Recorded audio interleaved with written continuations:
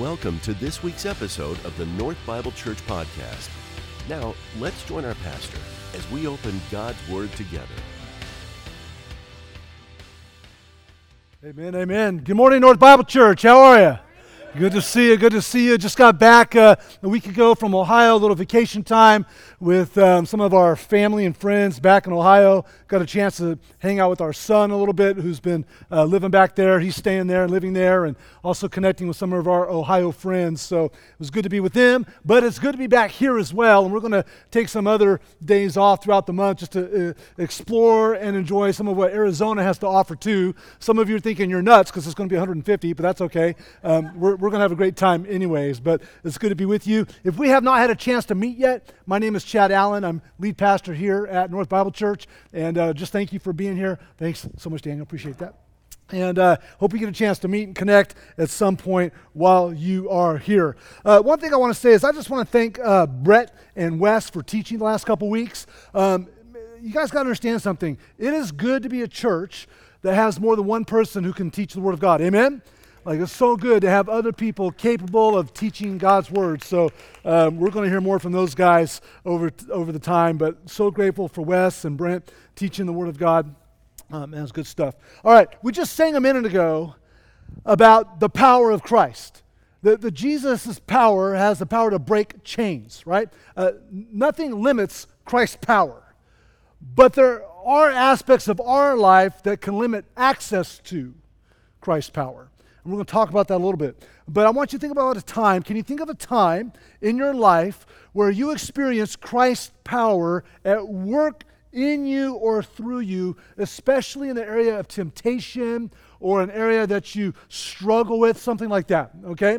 And so think about that for a second, about how you've experienced Christ's power. I'll never forget, I think, the first time I really experienced God's power accessed and working in my life. When I came to faith in Jesus, I was a teenager, all right? So 13, 14 years old, raging hormones, living in Central Valley, California, trying to figure out this new relationship with God.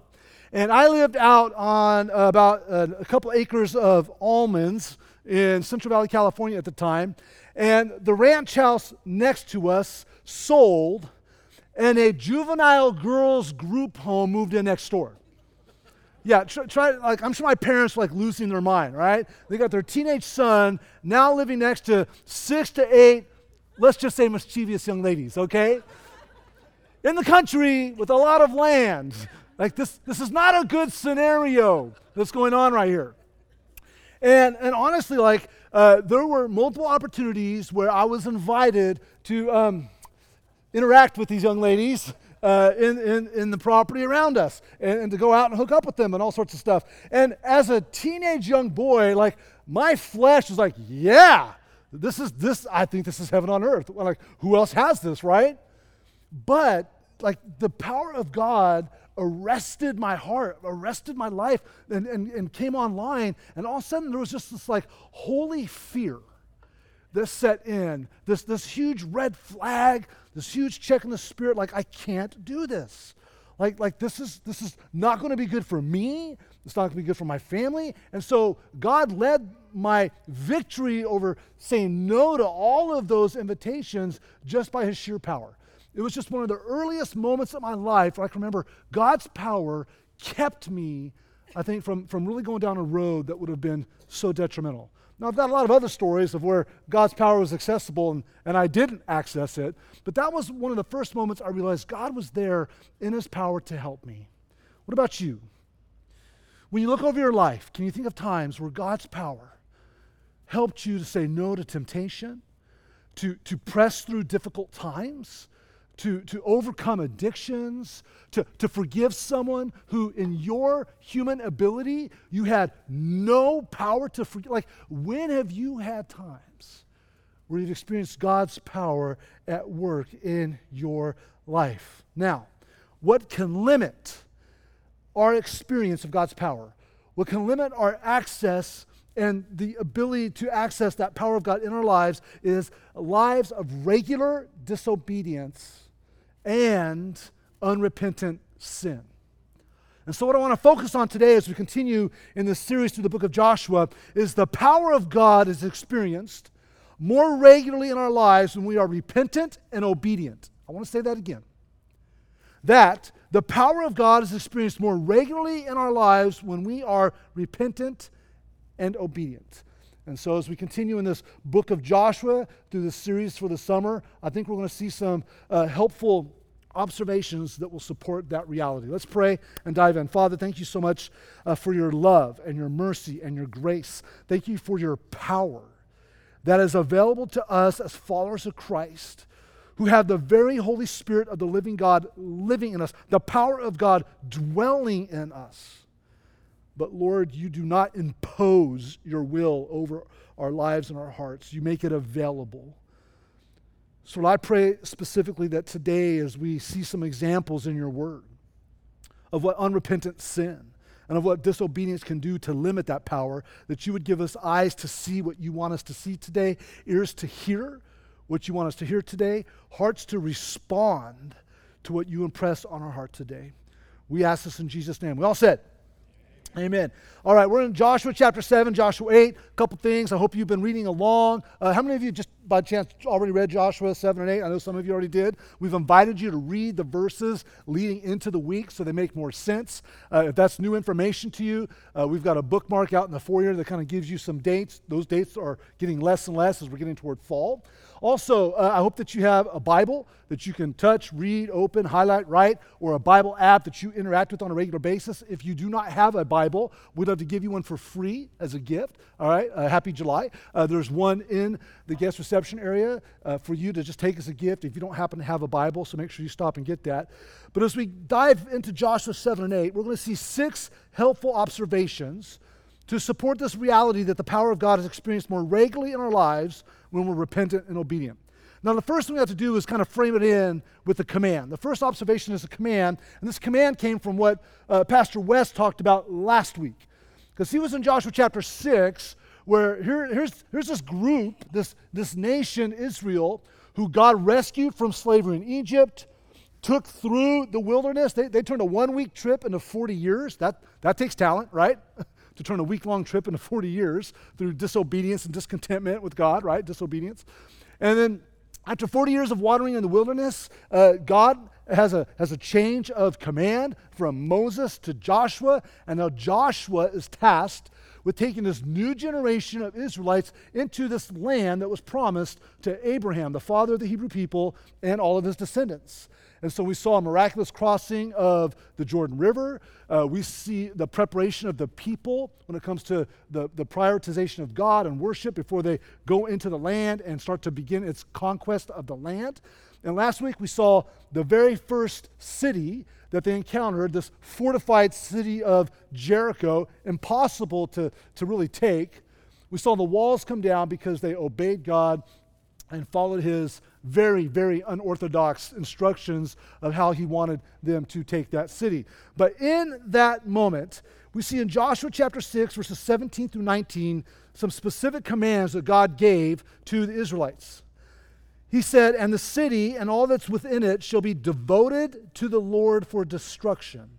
Only Rahab the prostitute and all who are with her in her house shall live, because she hid the messengers whom we sent. But you keep yourselves from the things devoted to destruction, lest when you have devoted them to take any of the devoted things and make the camp of Israel a thing for destruction and bring trouble upon it. But all the silver and gold and every vessel of bronze and iron are holy to the Lord. They shall go into the treasury of the Lord." So what's happening here? What we're seeing here is the principle of first fruits. As you study the Bible, you will see over and over again that the first and the best belongs to the Lord. Like that's like our income. For them, it was the harvest, it was the flocks, that was their income source, right? And the resources they received. The first of that and the best of that were devoted to the Lord. And so the same is true for us. Our income, our resources, the first of that is devoted to God. It belongs to him. We just give it back to him to acknowledge our dependence on him and also as a gesture of gratitude for his provision in our life, right? And so we want to give God first. Some of you, that's your approach to your time with the Lord. You wake up and you go, maybe hopefully you brush your teeth first, right? You splash on some water, whatever, and then you find your Bible and you spend time with the Lord first before the rest of your day takes place. That's what some of you do. And so there's this first fruit principle. New land, new territory, new leader, new generation. This is the very first city they encounter. Guess what it is? It's a first fruit unto the Lord. This is the first city to be conquered, so it's absolutely God's. It's devoted to him. And he said it's devoted to destruction.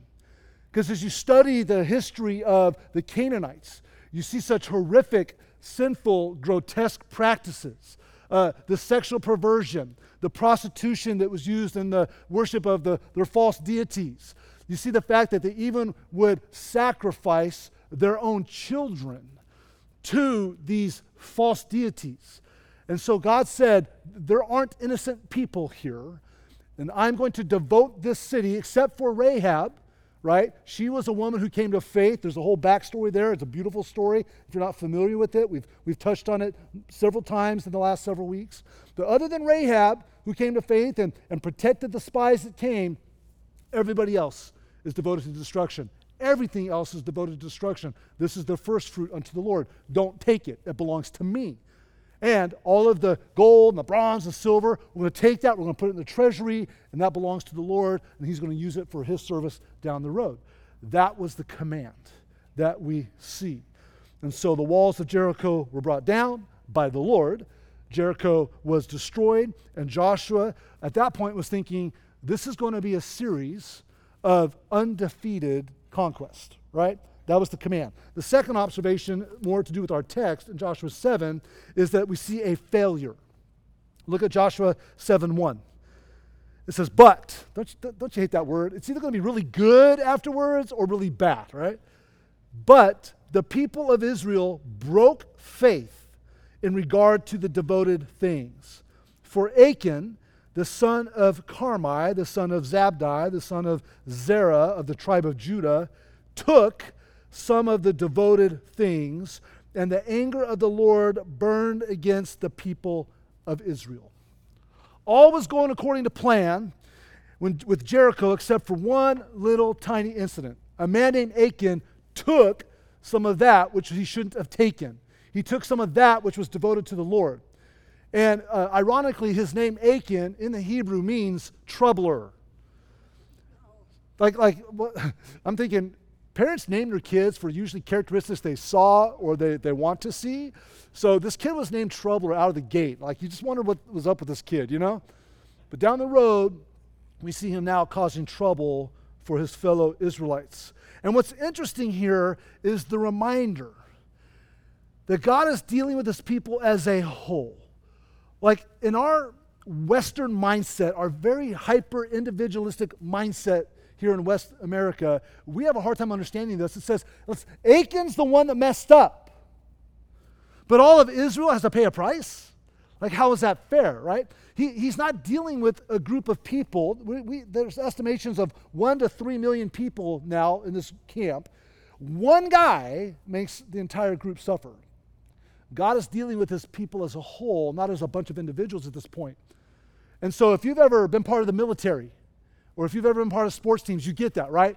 One for all for one, all that kind of stuff, that you're only as strong as your weakest link, that when one part of the platoon or one part of the team doesn't do the job, the rest of the team suffers. Like, you get it if you have that context. Just blow that up to a bigger level here and go, that's what's happening. One guy messed up, but it's part of the whole nation. If one part of your body has cancer, guess what? Your whole body has cancer. Right? It's I have cancer, not like, oh, just my pinky has. It's like, no, it's the whole part. So God's dealing with his people as a whole here. And Israel's weakest member in this moment was Achan, which he took that which was God's. And so he disobeyed, but in essence, he also stole from God. And his failure was applied to all of Israel. We see similar dynamics with the one represents the all when we expand our theology to a wider level. For example, when Adam and Eve were created, one sinned, then two sinned, and now all of humanity is infected with sin, with the sin nature. Yet at the same time, we see one man, God in the flesh, die on the cross, raised from the grave, and because of one man here, the second Adam is a theological term, now all of humanity has access to forgiveness and healing and hope and repair with God. And so this is not a foreign concept. We need to become more comfortable with that. And so when we think about our sin, one sin of mine can impact many people. One sin of a person in a church can impact the entire church. No individual Christian can sin without it affecting the whole church. We have a collective purity. We have a collective witness. The potency of the church community depends on the victorious life of every believer within the community. This is a all for one, one for all mindset spiritually.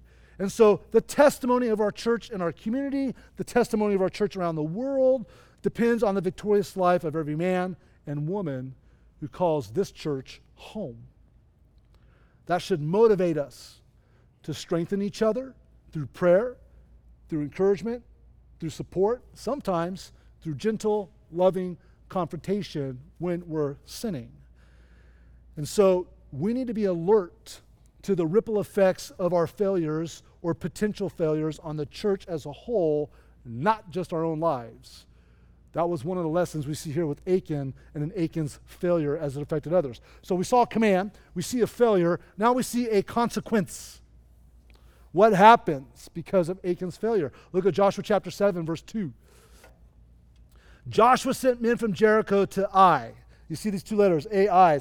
Some say it's A-I, some say it's just the most appropriate pronunciation is I, which is near Beth Aven, east of Bethel, and said to them, go up and spy out the land. And the men went up, spied it out Ai, and they returned to Joshua and said to him, do not have all the people go up, but let about 2,000 or 3,000 men go up and attack Ai. Do not make the whole people toil up there, for they are few. So about 3,000 men went up there from the people, and they fled before the men of Ai, and the men of Ai killed about 36 of their men and chased them before the gate as far as Shebrim and struck them at the desert. And the hearts of the people melted and became as water. Then Joshua, in a total sign of grief, right, and despair, tore his clothes. He fell to the earth on his face before the ark of the Lord until the evening. And the elders of Israel, and they put dust on their heads.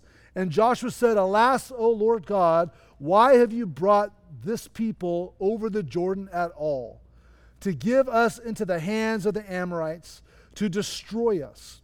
What that we had been content to dwell beyond the Jordan. Does it start to sound like an echo of stuff you've read before, right? O Lord, what can I say? When Israel has turned their backs before their enemies, for the Canaanites and the inhabitants of the land will hear of it and will surround us and cut off our name from the earth. And what will you do for your great name? Verse 10, the Lord said to Joshua, get up. Why have you fallen on your face? Israel has sinned. They have transgressed my covenant that I commanded them. They have taken some of the devoted things. They have stolen and lied and put them among their own belongings. Therefore, key verse right here, all chapter 7. Therefore, the people of Israel cannot stand before their enemies. They turn their backs, right? That's a sign of running, right? They turn their backs before their enemies because they have become devoted for destruction. I will be with you no more unless you destroy the devoted things from among you. Can you feel the weight of those words that God was speaking to Joshua? Verse 13, get up, consecrate the people, and say, consecrate yourselves, for tomorrow, for thus says the Lord God of Israel, there are devoted things in your midst, O Israel, and you cannot stand before your enemies until you've taken away the devoted things from among you. This is a tragic moment for the life of Israel. They have all these promises. They believe God's going to give them the land He's promised. The first encounter they have with Jericho is this amazing success. Let's just go on to the next thing. And all of a sudden, a smaller group, less intimidating than Jericho, defeats them. And it says their hearts melted. This is the language that was used of all the other people when they heard what God was doing through His people. Now the Israelites, their hearts melted. They were discouraged. They were fearful. They were defeated because of what just happened, and they don't know why. And so Joshua's losing his mind. He has a tantrum, falls before the ark of God, says, man, it was better in the wilderness. It was better in Egypt than we show up to this land of milk and honey and can't do what you said we were going to do. And God just takes really a firm stance. It's like, get up. Here's the problem. You've got sin in the camp. There is sin in the camp, and that which was devoted to me, which was devoted to destruction, has been stolen, has been taken. There's been lies. It's in your midst. It's hidden. That's why you lost the battle. And until you get rid of the devoted things, until you make it right, until there's repentance and repair, until there's obedience, I'm not going to be with you. You're not going to win any more cities. You're going to turn your back to every enemy you encounter. You've got to fix this. And so we see right here, as I said, there's this consequence, which was the defeat that they experienced. Here's what's interesting. The defeat of the people of Israel didn't come from the outside. It came from the inside. Something was wrong in the camp, in the people, that led to the loss. You know, the loss is a result, a consequence of sin in the camp. When there is unrepentant sin, there will be lost ground in our lives. There will be lost ground in our families, and there will be lost ground in our relationships, and there will be lost ground in the church when we decide we're just going to live chronically disobedient lives with unrepentant sin, never making it right. Do we really expect God to bless that kind of approach? For God to bless disobedience? For God to bless unrepentant sin? That'd be crazy. And so we look at verse 12 where God says, it's because you have devoted items for destruction in your midst. God did not fail the nation. The nation failed God. There's a couple other nuances I want to tap on in this moment of consequence that I think we need to make sure we observe. One, did you notice that Joshua listened to his scouts rather than going to God in prayer? See what happened? I'm going to send some scouts to Ai. They're going to check it out. The scouts check it out. They come back like, piece of cake. Man, with what we just did with Jericho, like, don't send very many people. Just take a few thousand guys. We got this. You know, Team Israel, let's go. Let's go take this place out. Everyone else we'll be back before lunch. Did he pray? Did he ask the Lord for direction? Like, part of me wonders, what would have happened if before Joshua did that, he said, Lord, we're about to go after Ai. Do I need to hear from you? Is there anything I need to know? Because what if at that point God would have said, don't even try. There's sin in the camp. Self-reliance really hurts us, doesn't it? We're to be God-dependent people. Our prayer life, our posture is depending on God more than self. This pride came online. It's so weird. When you think about our life, fear makes your enemies seem bigger than they really are. But pride makes your enemies seem smaller than they really are. How many of you have been hurt by sinful decisions because you underestimated that sin or the impact of that sin, right? And so we see pride at work here. Proverbs 16:18 says, pride goes before destruction, and arrogance or a haughty spirit before the fall. See, overconfidence makes us vulnerable to sin. And so we see that take place. Also, notice that Joshua's primary concern was not their loss, but God's glory. Did you catch that? As he's having this kind of fit before God, and he's unpacking all of that he's feeling and thinking and the fears, he comes to this place where he says, man, they're going to cut our name out, but more importantly, what are you going to do for your great name? He's recognizing that as word gets out that Israel is defeated by Ai, that God isn't as big as all the other nations have been hearing.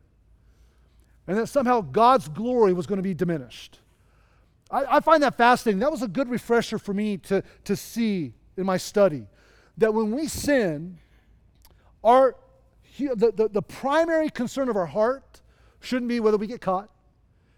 It shouldn't be how it impacts our life. Shouldn't even be how it impacts the lives of others. Those are all important to wrestle with. But the greatest primary focus should be, how is my sin going to take away from the glory of God? Your friends know that you're a follower of Christ. Your family knows that you're a follower of Christ. People know that you belong to a Bible-teaching church who wants to glorify Christ. But if you're living in unrepentant sin and a chronic life of disobedience, how is God getting glory from that lifestyle? That should be a renewed, refreshed concern. Like, how is my life glorifying God and making Christ shine? Like, he doesn't need us to glorify himself. But if we're going to say that we're followers, if we're going to say that we're faithful to Christ, our lives should help bring glory to God, not a bad reputation to God. And some of us have been there. Some of your friends and family are there, where they go, the reason I don't follow Christ is, and they fill in the blank with someone who's a professing Christian who's done something horrific, right?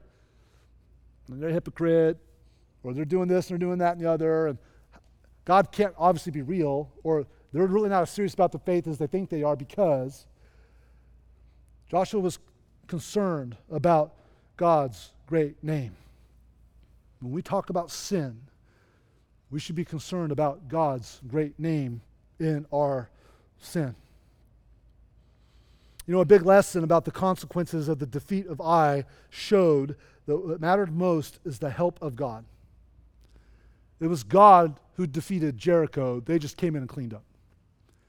It was God who was going to defeat everyone else as well. Without God's help, they had no hope. Let me ask you a question. What would your life be like if God removed his hand from your life?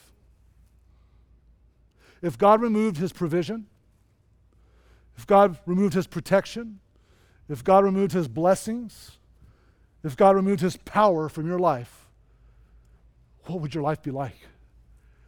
That terrifies me. Think about the old you before you knew Jesus, and just times that by 1,000, right? Here's another question. Would you even know if God removed his hand from your life? Like what would be the differences? Like that's a great lunch question for later, right? Talk about a light conversation over food. Like, how would we know if God's hand was removed from our life? What would we experience if all of a sudden the power of God was just sucked out of our life and we were just left to ourselves? What would our life look like? That's a huge lesson that we see in the consequences. I never want to live without the power of God in my life. I know what's waiting for me the day I go there. We all need to have that caution in our spirits. So we saw this command, we see a failure, we see a consequence, and now we see a confession. All of this is helping us continue to understand, right, that the power of God is experienced more regularly in our lives when we repent and when we're obedient, and all that's going to happen on the other side of confession. Look at Joshua 7, verses 14 through 27. This is a fascinating moment. In the morning, therefore, you shall be brought near by your tribes, and the tribe that the Lord takes by lot, we'll come back to that, shall come near by clans. And the clan that the Lord takes shall come near by households. And the household that the Lord takes shall come near man by man. And he who is taken with the devoted things shall be burned with fire, he and all that he has, because he has transgressed the covenant of the Lord, and because he has done an outrageous thing in Israel. So Joshua rose early in the morning and brought Israel near tribe by tribe, and the tribe of Judah was taken. And he brought near the clans of Judah, and the clan of the Zerathites was taken. And he brought near the clan of the Zerahites man by man, and Zabdi was taken. And he brought near his household man by man, and Achan, the son of Carmi, the son of Zabdi, the son of Zerah, of the tribe of Judah, was taken. I mean, he was picked, he was selected, he was singled out. Then Joshua said to Achan, my son, give glory to the Lord God of Israel and give praise to him, and tell me now what you have done. Do not hide it from me. I just want to pause there to make sure we understand what just happened. God, just through the process of elimination, singled out Achan out of everybody. 1 million to 2 million people. All right, got 12 tribes. Bring them up forward. We're going to select. All right, we got the tribe of Judah. Okay, let's bring, boom, boom, boom. If you're Achan, at what point do you start to sweat? Like, look, let's be honest. We all have sin natures. We've all had times in our lives where we lied, we stole, we manipulated, whatever it was. And there were times we look back and remember like, oh, this is about to be exposed. My parents found out, or my boss found out, or whatever it is, and you start to go, you get that feeling, right, that pit in your stomach. At what point did Achan go, uh-oh. And how did God choose this? He chose by lot. We're not told exactly what happened, but when you look at the whole of Scripture, right, we studied the Bible as a whole, there's these special tools called the Urim and the Thummim. And we believe there might have been like two rocks that had two different colored sides on them. And they were kept in one spot. They were kept in the breastplate of the high priest of the whole nation. And they were brought out at special times to get specific divine direction from God. So a lot of times when you see in the Bible that they went by lot, or they chose, or they were trying to figure it out, basically the high priest would be approached, he'd pull out the Urim and the Thummim, and they would place them, roll them if you will, and they would direct. Yes, no, this direction, that direction. And through process of elimination or direct yes or no, God would at times divinely lead his nation through these tools, the Urim and the Thummim. And we believe this is what was happening here, and Achan is singled out. What happens? Look at verse 20. Achan's confession. Achan answered Joshua, truly I have sinned against the Lord, God of Israel, and this is what I did. And he unpacks the details, right? Verse 21.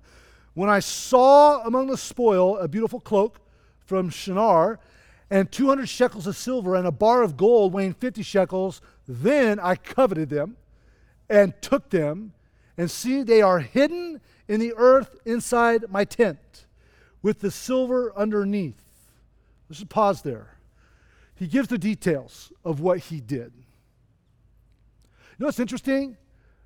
If you read that a couple times, you should identify a pattern that hasn't changed since just after creation. Achan said, I saw something, I desired, longed for, and coveted it, so I took it, and then I had to go into hiding with it.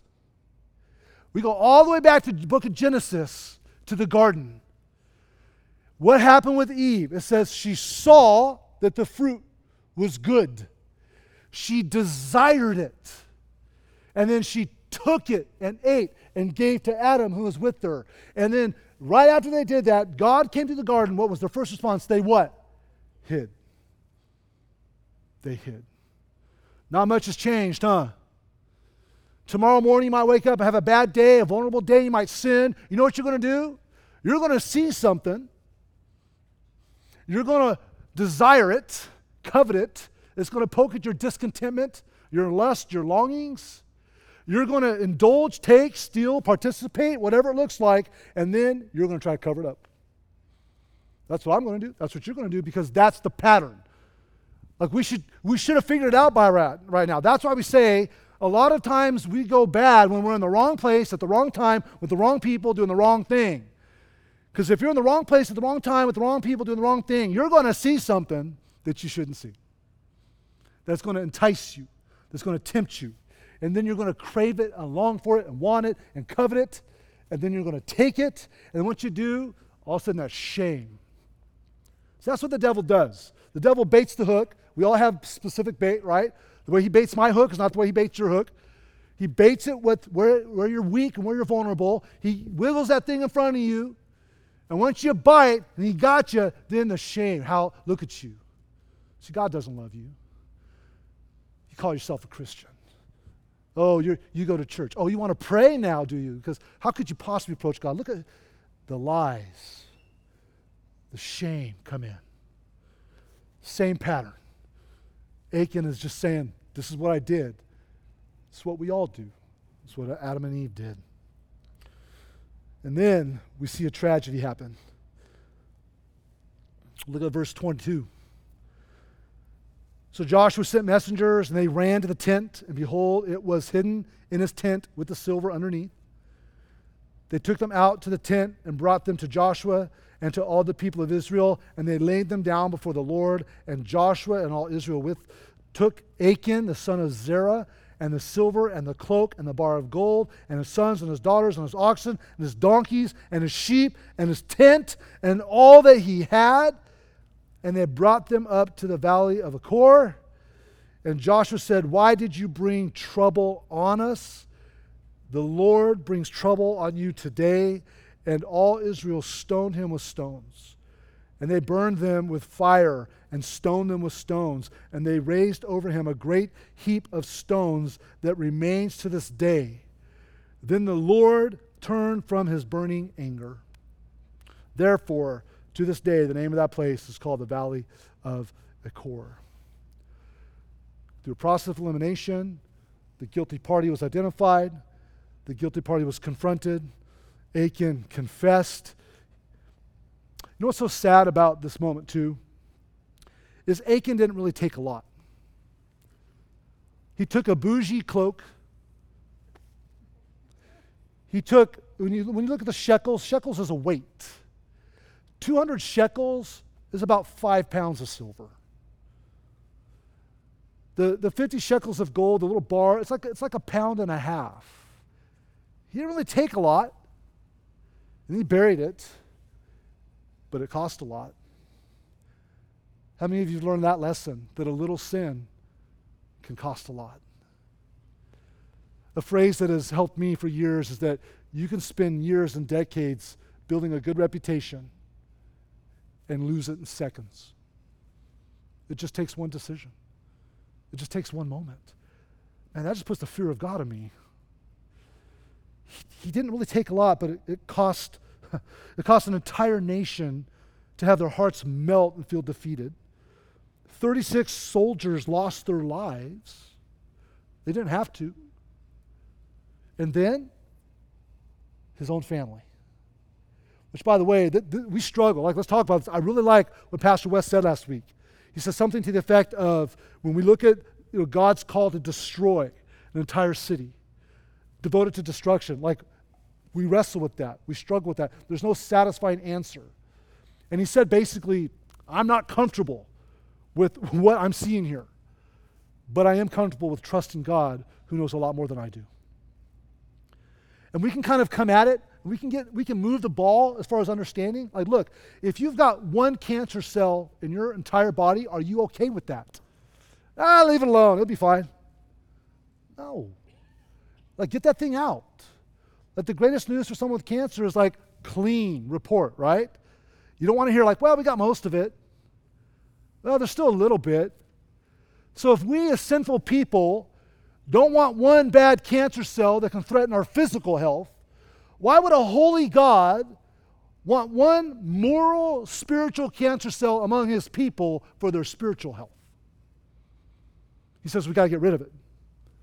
So God was using the nation of Israel like a chemo on the land of Canaan.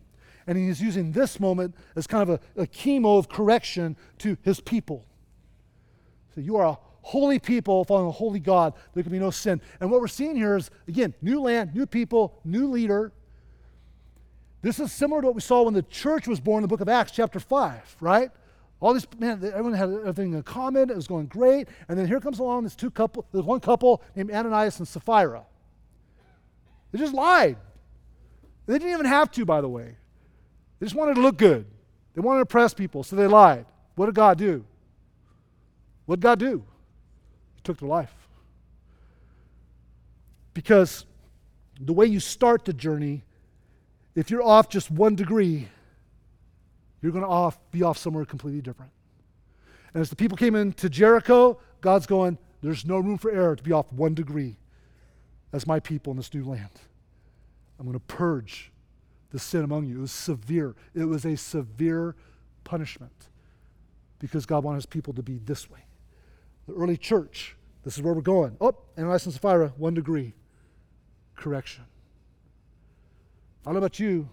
If I watched all that happen down with Achan, the next time I saw and coveted, I'd be like, oh, no. I saw what went down. But we struggle with this. Some people lost their lives. By the way, it's very tempting to think like, well, it's unfortunate innocent people had to die. Who's saying these people are innocent?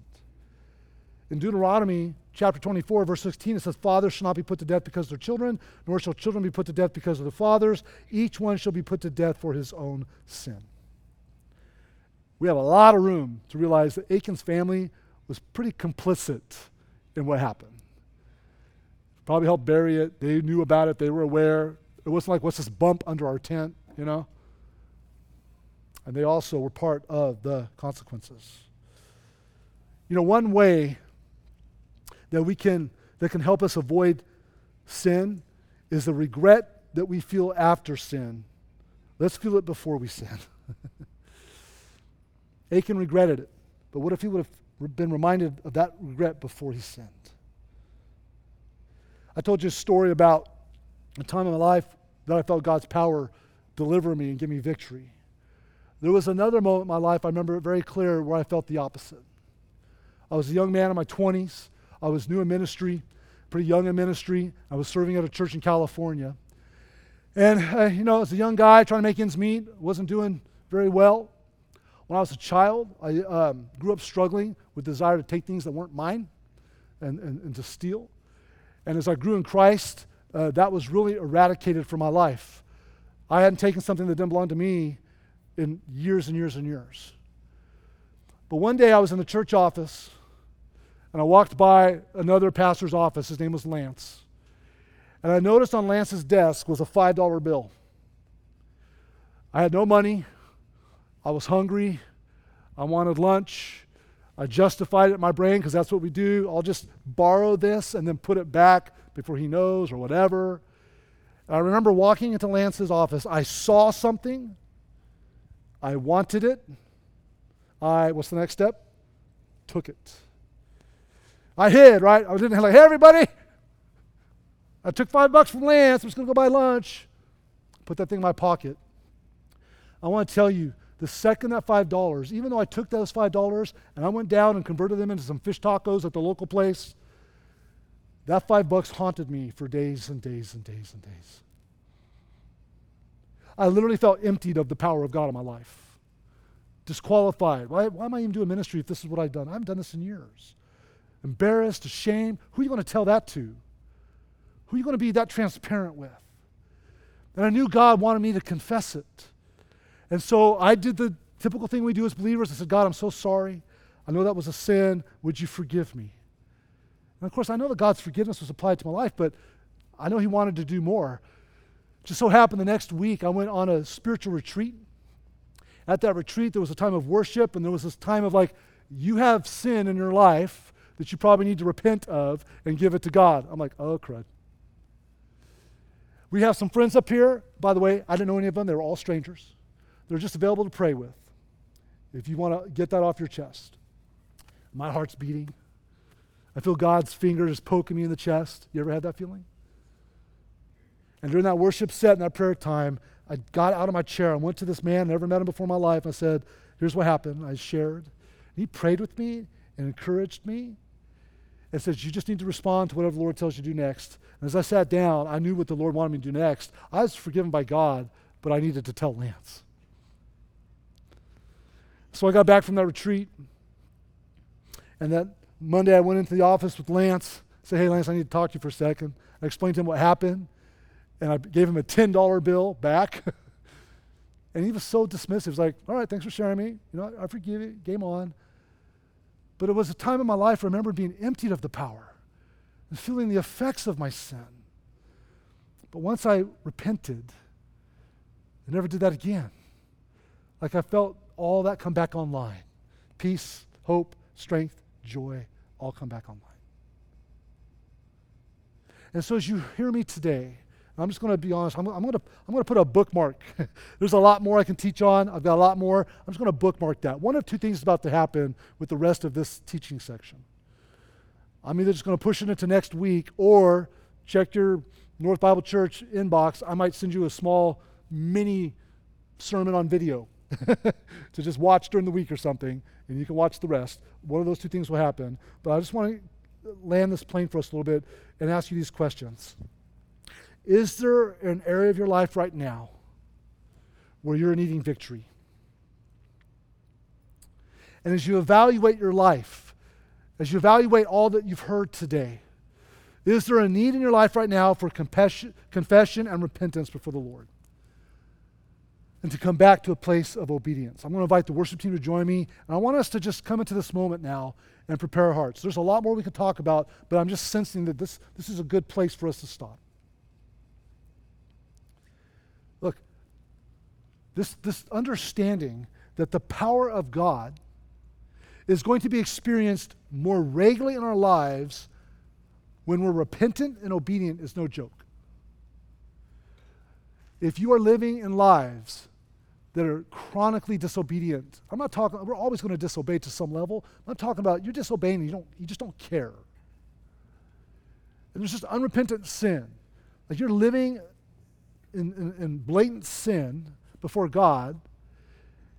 You know, you're probably still going to experience some common grace and some common blessings that God's allowing you to have. But the question is, what are you missing out on? What power of God, what blessing of God are you missing out on because you've chose disobedience and unrepentance rather than obedience and repentance? What's waiting for you on the other side? We're going to talk more about that next time, because Israel goes back to Ai after a cleansed heart. It's a different story. That's what I want for me. That's what I want for you. That when we repent and refresh our obedience, we start to experience the victories in our life that God has for us on the other side.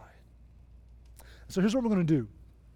We're just going to spend some time preparing our heart before the Lord. The team's going to lead us.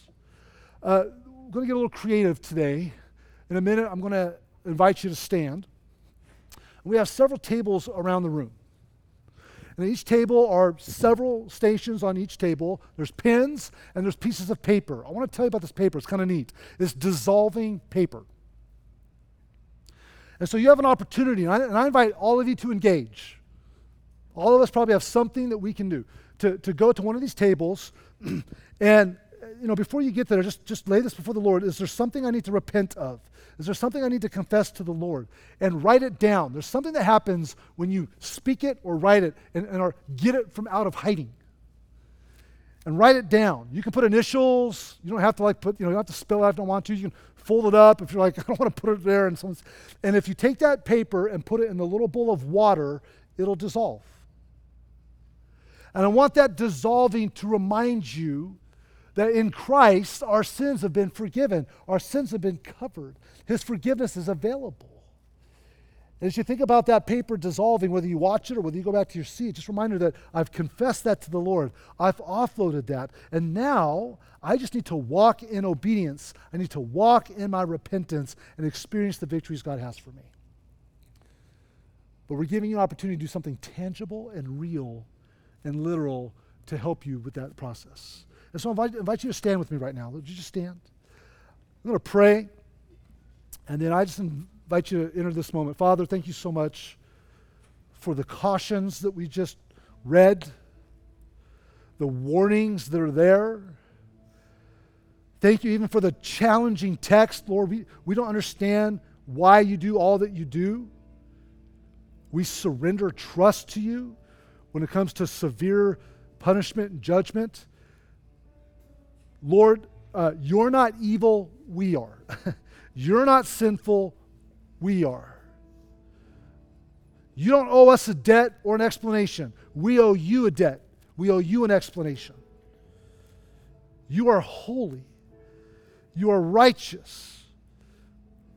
And Father, we ask for forgiveness for the times that we have made decisions that have impacted the glory of your name in the eyes and minds of others. Father, would you look down upon us now, and would you take this moment as a moment from our heart that we soberly, seriously repent of our sin, our sinful attitudes, our sinful words, our sinful actions, our sinful choices, and just refresh our obedience, refresh our repentance before you. May this moment be pleasing to you.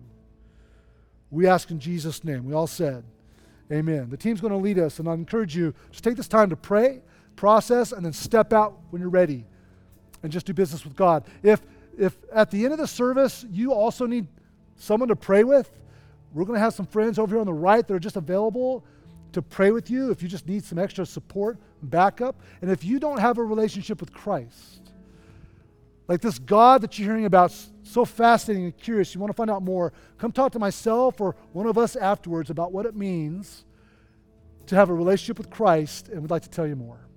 But right now, just spend some time coming before the Lord and responding as He leads you.